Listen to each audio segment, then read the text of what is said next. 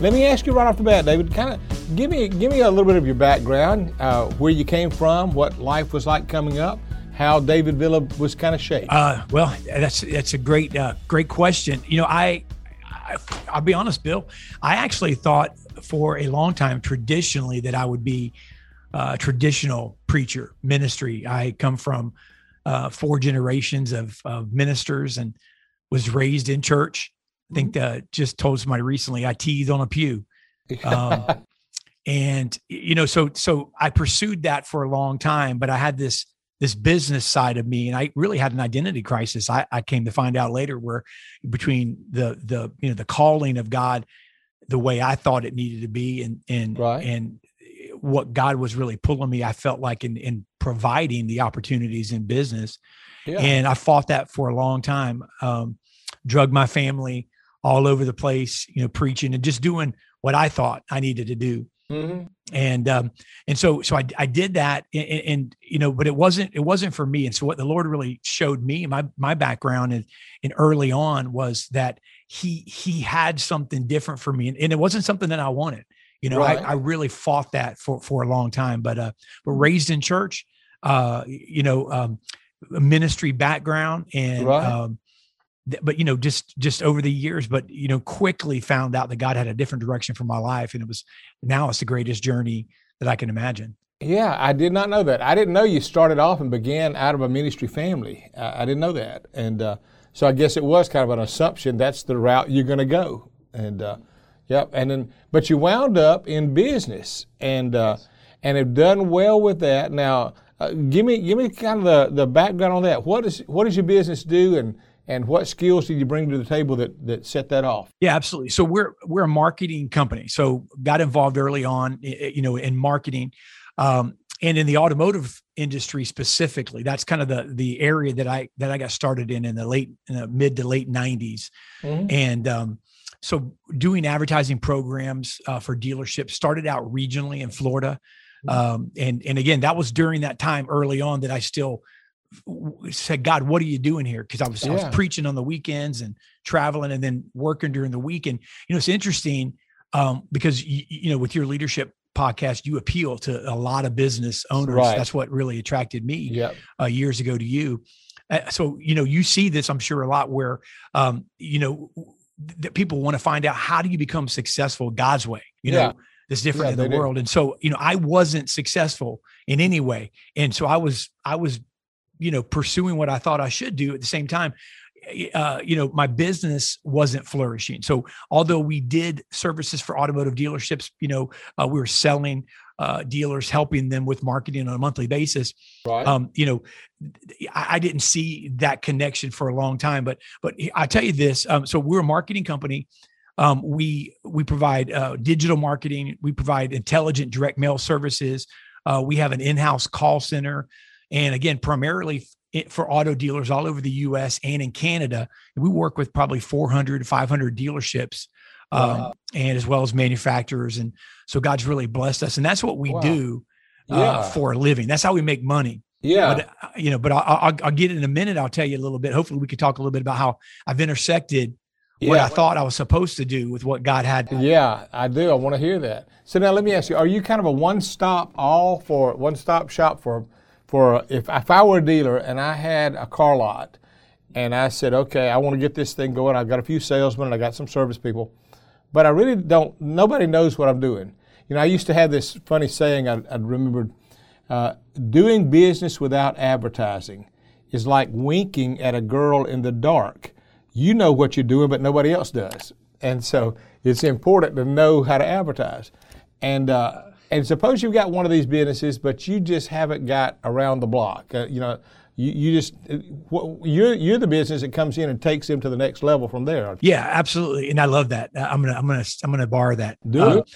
You know, I marketing is, I think, especially in the auto business, but I've come to find out, we work with a lot of other industries now as well, that if someone doesn't know how to market, they need to have someone around them that does know how to advertise and market. And it's necessity, especially, and here's the crazy thing about it. Someone would even use the excuse that, man, it's so busy out there. How can I stand out? And the reality is, it is busy out there, but that's going to be the way it is, period. Yeah. There's nothing we can do about that. But here's the thing. Don't mistake busyness out there for the inability to stand out, because I think the content is extremely important. Relevancy is important, and knowing your market and knowing what to do. In the auto industry, it's crazy. I've never seen an industry like it. These guys spend an unreal amount of money on marketing, probably way more than they should. Right. And they don't know what to do. And, but yeah, 100%, where, if you left it up to nothing, no marketing, then, then location is going to be the reason. And that's a big deal. But the other half of that is, what am I doing to attract these customers? So yeah, we're the company. We do, we've expanded our portfolio, and we do a lot for auto dealers. Yeah, I could see that, David. I could see actually a lot of people that I know of think that just throwing money at a couple of ads is marketing, and they just think, okay, we've got to do some marketing. And so they may not even have a budget, but if they do, it's just take some money and throw it at the nearest thing we see and hope that sticks. And they don't really know what you've got is strategy. What you've got is proven research as to where you put your best bang for the buck. And so there's a big benefit I see for you, for a lot of people that want to be entrepreneurs that go off into business, because where I'm at, there are car lots everywhere, but there are only a few of them that are doing it real well, and they're the ones that really have a good strategic plan. And so you could be the guy for those, right? Oh, absolutely. We'd love to. And, and it's, you've hit it on the head. It's a necessity. And just, if it's something that I've learned, this, you're a leadership trainer and teacher, and I've found surround myself when my weaknesses are areas that I really don't know what I'm doing, rather than think, maybe think that I'm going to get good enough at those. Surround myself with somebody who can do it. And so the same goes with marketing. Find somebody. It doesn't need you need to bring someone in house, but find a company. Because a lot of people, they just, like you said, they just kind of see something, maybe copy it or mimic it, but they don't know what really goes into the foundation of that. It doesn't work for them. So, then they're stopped doing it and they don't do anything. I think the worst thing you can do is nothing. Now, I want to stop this podcast and make sure I bring something to your attention, because if you have not gotten your copy of Bill Purvis's personal book, Make a Break for It, you are doing a disservice to yourself and your personal growth. And I'm not just saying it because I worked for the guy. I truly mean it. In this book, Bill goes into detail about his life and his crazy story that he had about a near-death experience where he should have died at 17 years old, and how he just went through this process and how he cried out to God and God saved his life, and all the incredible things that have happened since then. He goes through the life lessons he's learned, all the leadership lessons of the good and the bad, the highs and lows of becoming a pastor and starting at a church with only 32 people his first Easter Sunday, to the 10,000 plus people that were there each and every Easter Sunday when he stepped down and retired as pastor. It was just an incredible story, incredible book full of awesome leadership content and wisdom that you need to get your hands on. So if you have not gotten your copy yet, make sure you do so by going to our website, bpleadership.com. That's the Make a Break for It book on our website, bpleadership.com. Yeah, that's right. And I've seen the benefit. Man, I wish everybody would use your company. I'm not kidding you. There was a friend of mine, I wanted him to meet you, and he passed away of a sudden heart attack. But he just moved to our city about 5 years ago and took a Nissan dealership. And within no time, he put that thing on the map. I mean, everybody had to drive a Nissan. And he only lived, know him. Terry Bell was his name. He only lived about 4 or 5 years, after he moved here to town. He passed away quickly. But he'd come to church, found the Lord here, just a great guy.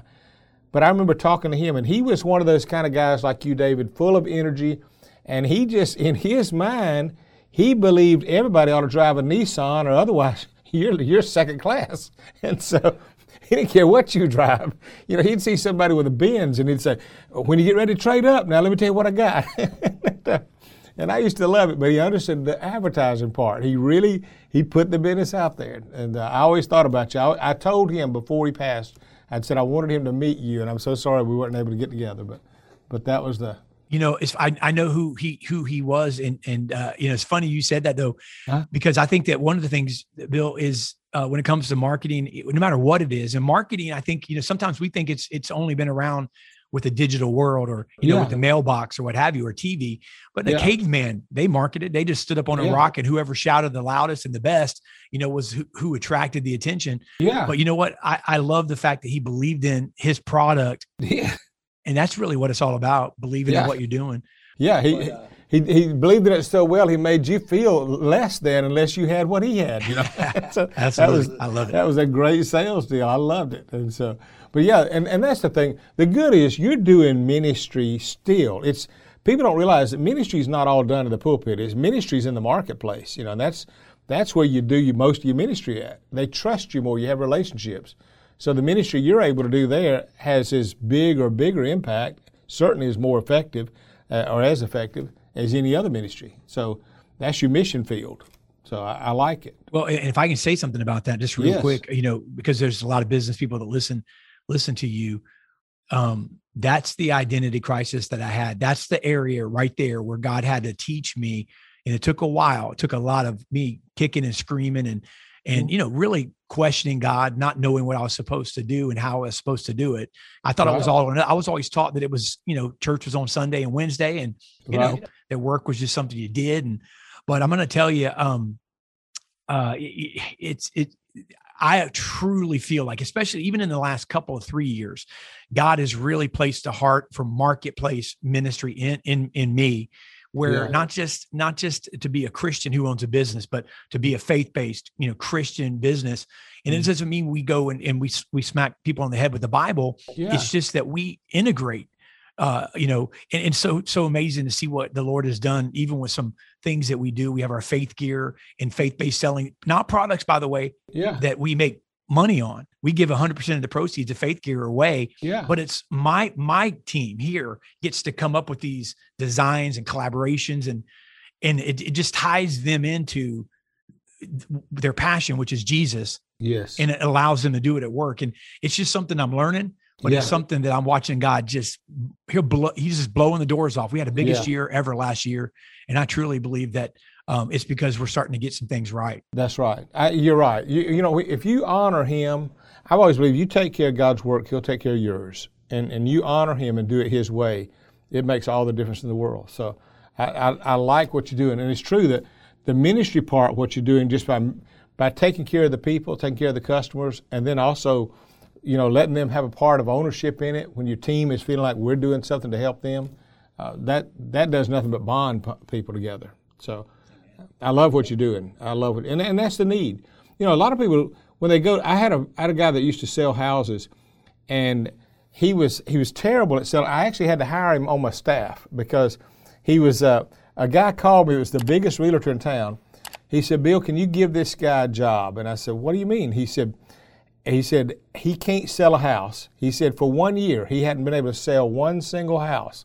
He said, but he takes these couples off that are about to get a divorce, and he shares the gospel with them, and they get saved, and then they want to come back together and get married, and they don't want to divorce anymore. And he said, he's the best minister we got on staff, but he can't sell nothing. And so he said he already goes to your church. So I met him and got to talk to him and loved him, and I brought him on. He's been on my staff now 20 years. And he was called to be in ministry when he was on a real estate staff. But even there, he said, I was giving people some temporary needs and meeting their need, but I was really primarily concerned about getting them in an eternal home. And I like what you got sales guys that are thinking about more than just the sales, think about souls. So that's why I picked your company, David. That's why I wanted to get you, because I wanted you to tell us about that, a Christian-based organization. And now, do y'all pray together as a company? We do. So we do a couple of things, and with our leadership, we're starting to become more deliberate about it. It's part of we just had a vision casting meeting last month and launched and talked about it deliberately, how we can move forward and collaborated with some new ideas on just what we can do to be praying about as a leadership team on how to integrate it more. But yeah, we pray every day in a couple of different departments. There's leaders in those departments that open up in prayer. And then every Tuesday, we have what we call Make It Happen.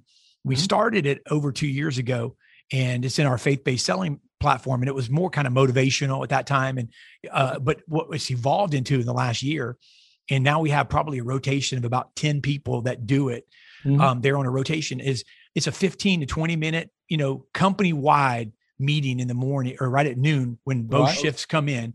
Everyone's there and it just gathers around in a big open area and somebody shares the gospel with, and as it relates to their day, as it relates to the week and where they're at. So it's a message. And I'm gonna tell you something, those types of things have just changed the culture and the dynamic at the company.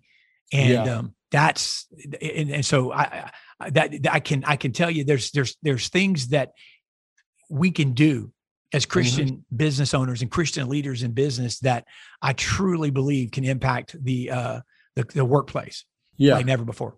Yeah, I believe that. I had a friend named John McLemore, and I'll have him on here one day. And John had been the CEO of Masterbuilt, the grill company, and they blew up and went large. But one of the things John did, he kind of took everything we did in the church and put it into business.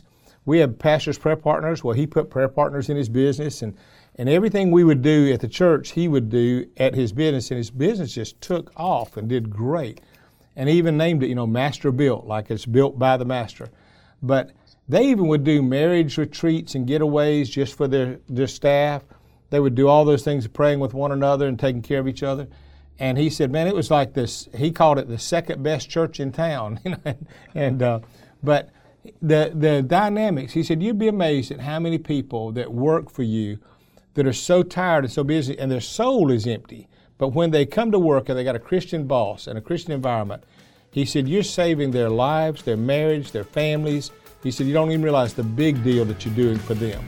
And so I'm glad to hear you doing that, David. If you enjoyed that episode and you would like to hear more content from Bill, make sure you subscribe to our channel if you have not already. It's completely free. It just keeps you up to date and in the loop whenever we release more episodes of the BP Leadership Podcast. Also, don't forget that you can come see Bill live at one of our monthly BP Leadership Breakfasts. You can find out details and times on our website, bpleadership.com. Thank you for tuning in, and remember, this is where real leaders are made.